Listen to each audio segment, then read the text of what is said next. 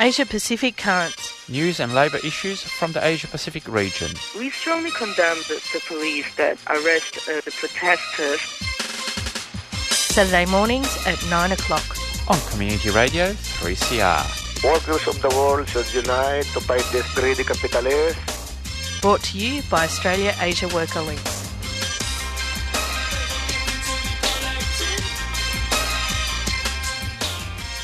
Good morning, listeners, and that's correct. Another great show of Asia Pacific Currents coming up to you here on your favourite community radio station, 3CR Radio. Now, before I give you a bit of change in the studio today, just to say thanks to Solitary Breakfast for another very interesting show. And that song that you were listening was I Smell Trouble by Paul Kelly. But there's no trouble in here. My name is Pierre Morrow. Asia Pacific Currents is brought to you every week by Australia Asia Worker Links. And good morning, Matt. Hi, Pierre. Good to be in the studio with you. That's right, and Giselle's taking a break, so I thought I'd bring the heavy artillery, some real experienced journalists. Oh, geez. You're going to get in a lot of trouble when Giselle listens back to the podcast, Pierre. That's right. I think that's enough defamation for one day. Anyway, Giselle will be back next week, and she'll be able to have fun because I won't be in the studio next week. So over to you, Giselle. But if you're interested to what you'll be hearing on this program, you can contact AAWL on 9663 7277, or you can go to our website, all the W's, aawl.org.au, or Facebook or Twitter, and see the follow-up of some of these news. But on today's program, we'll have the usual news roundup. We'll have 6 stories, and in the interview for today is actually a follow-up of a big story of last week about in South Korea, about the death of a subcontractor worker and the struggle and the campaign against subcontracting and casualisation and occupational health and safety in South Korea. So we caught up last Tuesday with Walson Liam, who is the International Relations Officer of the Korean Public Transport Union. But that'll be in about 10 minutes' time.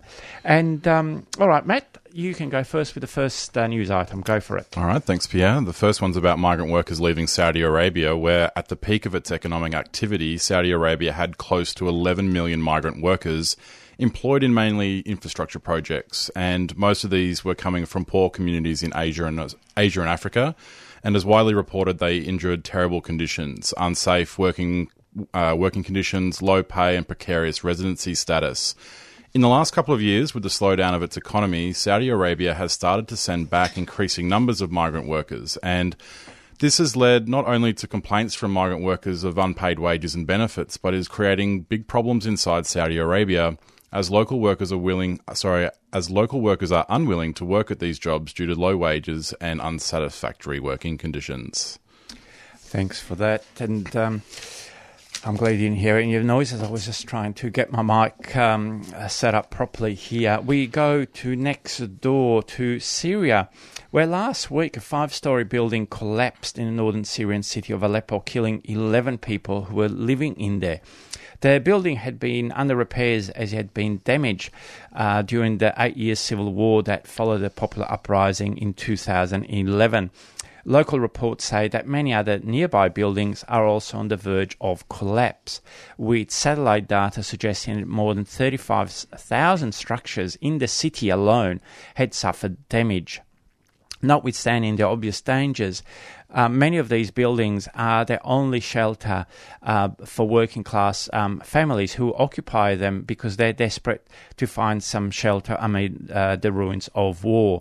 It has actually been estimated that currently it would cost somewhere between $300 billion to $400 billion to rebuild Syria's ruined housing and infrastructure. So quite dangerous times for our sisters and brothers in Syria still. And a very small fraction of the cost takes to drop bombs on Syria to rebuild that as well, Pierre. That's correct. Crossing now to India, where the Hyundai workers continue to fight for secure jobs. Last week, representatives from Hyundai Motors India Employees Union filed a complaint with the local Labour Department in Chennai, Tamil Nadu, against the management's unfair practices, and their points were the use of trainees and contract workers in the main production line in contravention to existing labour laws, the forcing of permanent workers to undertake overtime work in excess of statutory limits, which has resulted in workers doing shifts of over 72 hours a week, and operating the assembly line during lunch breaks via contract workers and trainees. The Hyundai representatives were joined by labour activists from Yamaha Motors and Asahi Glass. This action against the use of casual and precarious workers is a continuation of the major struggles that we reported on last year that were carried out by the workers at the Enfield Yamaha and MSI motor companies. Now, Matt, you do, for listeners, you do another program called The Stick Together, is that correct? That's right, yeah. Which is all about industrial issues. Ever interviewed anyone from Tamil Nadu, from the automobile industry? You know, I haven't actually, but it'd be great to do that. I think that there have been incredible struggles there. And we go to another massive strike in India, which we've covered a lot over the last few years, and it's actually now our picture for Asia Pacific currents on 3CR Radio. But since the 7th of January of this year, around 250,000 midday meal workers in the northern Indian state of Bihar have been on indefinite strike since then, demanding a minimum wage as well as other benefits like social security and labour laws. Now, midday meal workers are so-called because they prepare meals for children in schools, usually poorer children. They usually work in rural areas and are often referred to as Anganwadi workers, as they also perform welfare and basic primary health functions. And as regular listeners will know, we covered these issues, these strikes for the last couple of years.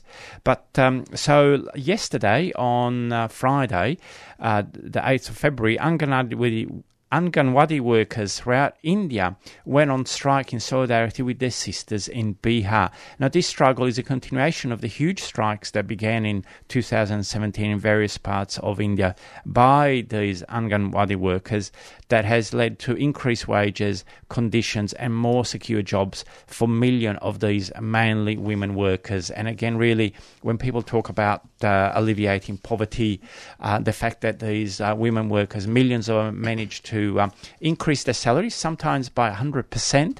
It's the best poverty alleviation program that you could possibly do. Yep, unionisation gets the goods. So. That's right.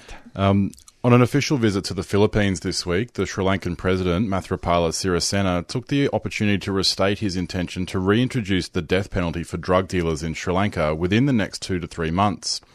Sirisena also went on to praise Filipino President Rodrigo Duterte for his ruthless approach in his war on drugs, calling it an example to the world. President Duterte's murderous campaign against suspected drug dealers has resulted in over 20,000 murders, mostly carried out by police and paramilitary death squads in the sprawling urban working class communities.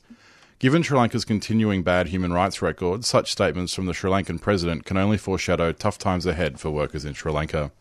It's incredible, isn't it, that a president of a country can actually say that murdering 20,000 people in your own country is an example to the world. Well, birds of a feather flock together, I would say, Pierre. That's I knew you were wise. That's why you're here. Look at that saying.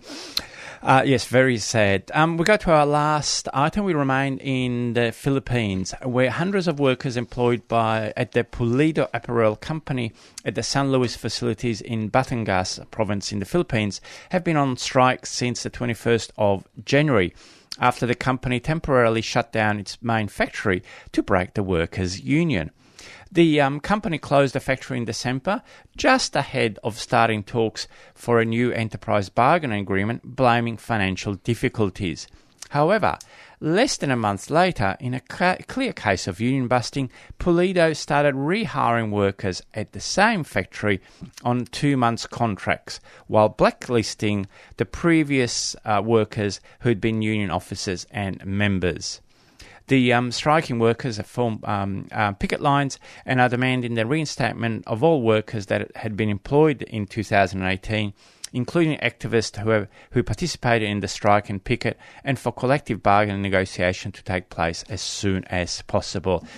Unfortunately, Matt, probably it's not the first time you've heard of such tactics. Well, people could take their minds back to even the CUB dispute, where workers who are contracted to larger companies are effectively fired and offered their jobs back on reduced conditions. So yeah, it's a tactic they use all over the world, and it's one that we have to fight back against. That's right, and it's incredible how these tactics can easily be copied from country to country.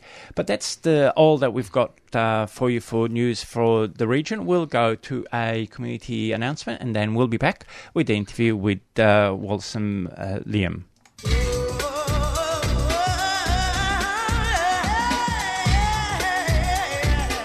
There is power in numbers, and there is power in independent, community-run media. Join the swelling number of people fighting back by becoming a member of your radical activist radio station. Show us your love and subscribe to 3CR. Call us on 9419 8377 or pay online 3cr.org.au/subscribe.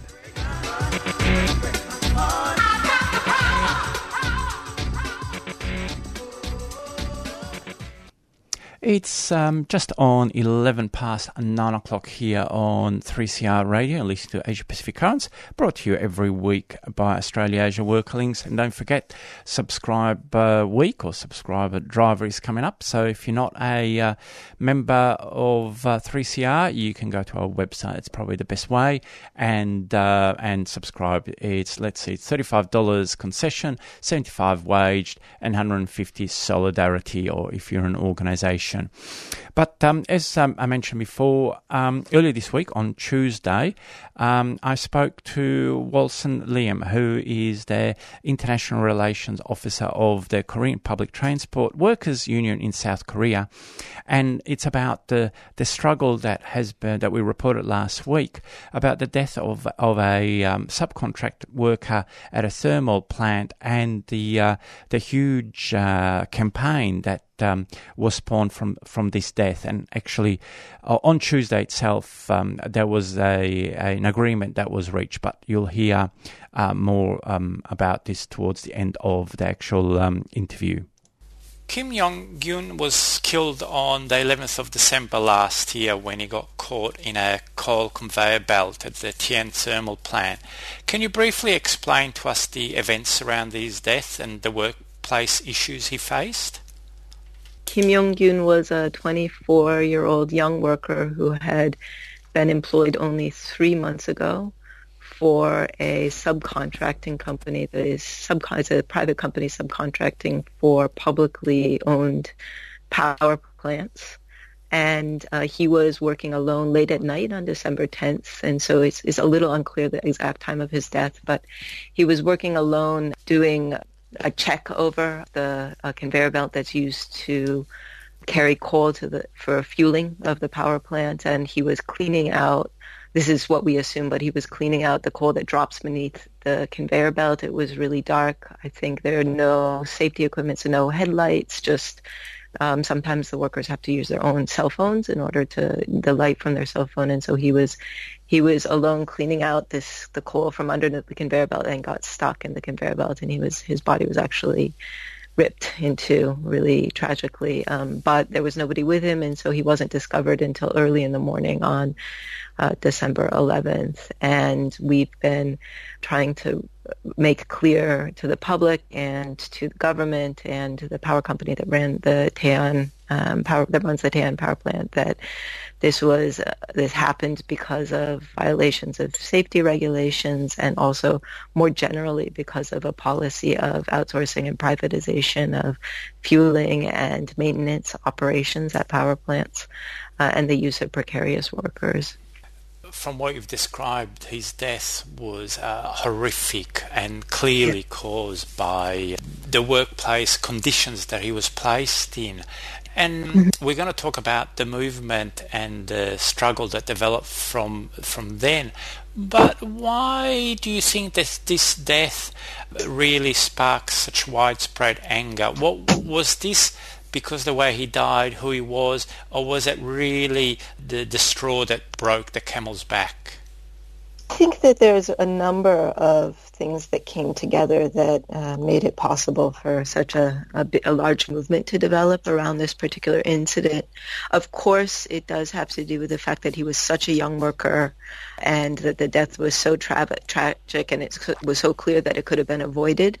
But beyond that, there's a wider political and social context, which is that there has been a lot of attention to the problem of outsourcing and precarious employment, particularly in the public sector and in safety, in jobs that are related to or that have safety functions or that are dangerous work. And so a couple of years ago, there was another similar accident where a young worker who was repairing a screen door in a subway, who was also a subcontracted worker, was killed, and it easily could have been avoided, except that there was, again, a single worker on the job and poor communication between the public corporation that runs the subway and then the private outsourced maintenance companies. And so that had already raised a lot of public anger and then public attention to this problem, which we're calling the outsourcing of danger, the outsourcing of death.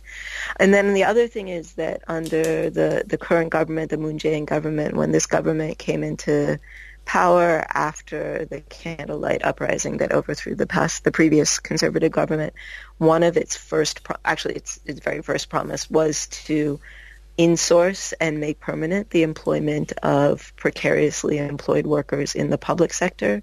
And so there's been a policy of doing that that's gone on over the last couple of years, but a lot of workers, including Kim and his colleagues, have been left out of that process. And so right before he died, Kim Yong-gyun actually participated in a very small action where he and his colleagues were holding like signs, little small handheld signs that said, keep your promise to President Moon, keep your promise. We want to meet with you. Make permanent the employment of precarious workers in the public sector. And so all of those things kind of came together, both the tragicness of this individual incident, but then also this broader social context and attention to the outsourcing of danger and the problem of precarious employment. Thanks for that. And yes, really tragic to hear the details of it and the fact that he was actually active against the issue of precarious employment. Now, we've actually mentioned a number of times about the struggle and the movement that developed since his death on the 11th of December. Would you like to describe it? Because from what I've read, it actually has been quite big over the last 7 weeks. So right after Kim's death, he was actually not yet a union member because he had joined the workforce so recently.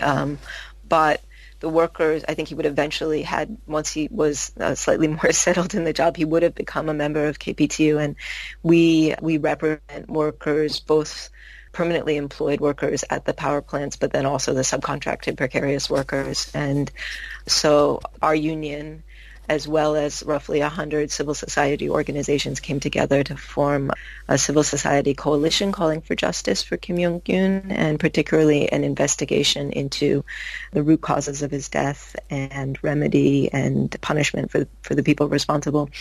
And that civil society organization, in particular Kim's mother and father, particularly his mother, have been at the forefront of speaking out, not only about his specific incident, but calling for recognizing that this is a structural issue, and so calling for a fundamental solution. And so that coalition and Kim's parents, KCTU and KPTU, have been organizing regular demonstrations and sort of in the form of memorial services for the last, it's been 58 days since the accident. So every weekend, as well as during the week, once or twice during the week, some of the protests on the weekends have gotten up to being close to, several thousand or close to 10,000 at one point, at one rally a couple of weeks ago. And in addition to that, 15 days ago, leaders of the civil society coalition, including KPTU's president, began a hunger strike calling for a resolution. And that hunger strike just ended today once this settlement, the government announced measures for addressing the issue, and a settlement was reached with the employers. And so that hunger strike ended today. It sounds fantastic what you've been able to achieve, and that campaign, I saw some stuff on social media and looked very, very impressive. So congratulations to you and all your comrades. Can you give us a bit more information about this agreement and what it means? Yeah, in fact, we're not entirely satisfied with the agreement. I think that there's recognition both that it's a step forward, but also that the government's measures fall far short of what the demands of the workers and the union and civil society coalition are. So the government's, the measures that were announced today were to establish a special workplace safety investigation committee, which is the committee that will investigate the causes of the death, including structural issues. And so that's important because that special investigation was an important demand for us, but we have to ensure that the work of that committee goes forward. And then there's an agreement to increase workforce levels in the job that Kim was doing, and so there will be 2 people on the job now, and that's also important. There will be some investment into improving safety equipment and conditions. And in terms of the insourcing of subcontracted workers, and this has been a larger issue, so we were calling for direct permanent employment of all workers doing both fueling, equipment operation, and light maintenance. And what the government has said is that some of those workers, the ones doing fueling and operation, will be directly employed by a public institution, but that's not the same power company that runs the power plants. It's like a subsidiary. And this has been in this process that is going on throughout the public sector of doing some insourcing. The problem has been that instead of getting rid of the subcontracting structure, the solution, the sort of semi-solution, has been to keep the subcontracting the structure, but do it through a public corporation instead of a private one, which for us is not a final solution because it continues to fracture employment and fracture responsibility for things like safety and working conditions. So that's another issue. And that also doesn't apply to maintenance workers. The maintenance workers, there's going to be further discussions about their employment. And then the government is establishing a separate task force to make all of these things happen.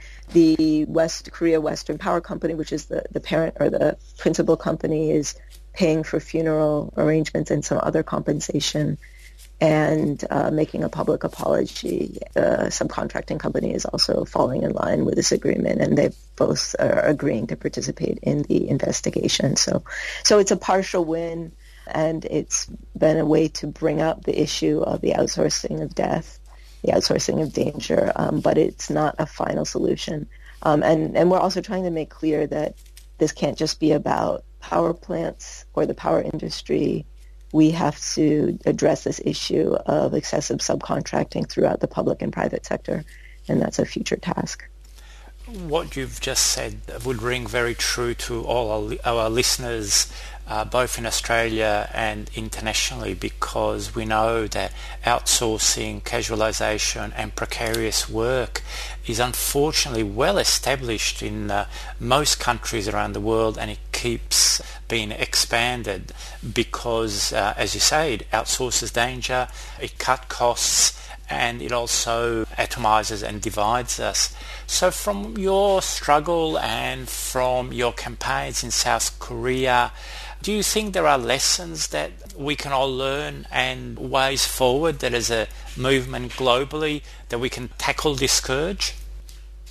Yeah, I mean, I think first the concept of the outsourcing of death or the outsourcing of danger, like you said, rings true. And so to recognize that this isn't a single incident but a structural issue, and there have to be structural solutions. I think, Australia in some ways you have a system of supply chain accountability that we don't have, that holds in some like I think in the garment industry and transport industry to a certain extent, there's legal systems to hold the principal company or the economic employer or the client or whatever you want to call them at the top of the supply chain accountable. And I mean, that's ultimately what has to happen, and that needs to happen on a national level, and not just the public sector, but also the private sector, and then also on an international level. And so it's actually something I think that requires, international movement, international solidarity. And I guess the other thing was that it was really great that the family, Kim's family, and then unions and civil society could come together in such a big way in this issue. And I hope that, we can find ways to continue to work together in the future as we go on to the sort of less in the spotlight and more the hard and gritty work of making sure that these measures get implemented and then get expanded. Yeah, and then I'll just say, because there was also a Labor Start campaign in relationship to this issue. And so in the last 3 or 4 days, several thousand people sent letters to the Blue House, the Korean government, calling for justice for Kim Yong-gyun. And I just say thank you for that. Fantastic, Wolson, and certainly our condolences go to the family of Kim Yong-gyun, but also our respect to the Korean working class and to the civil society that have done this great struggle. And as you said before, the job is really not finished, so we wish you all the best in the future, and we'll certainly keep in touch with developments. Yeah, thank you very much.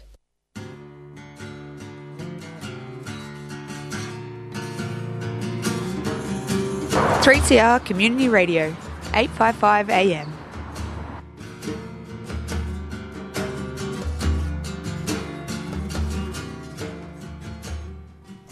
Just on 26 past 9 o'clock, we've got a couple of minutes, but you were listening to an interview that we did earlier in the week with Wolson Liam, who is the International Relations Department of the Korean Public Transport Workers Union. Now, Matt, Wolson mentioned at the end about the supply chain accountability here in Australia as a model.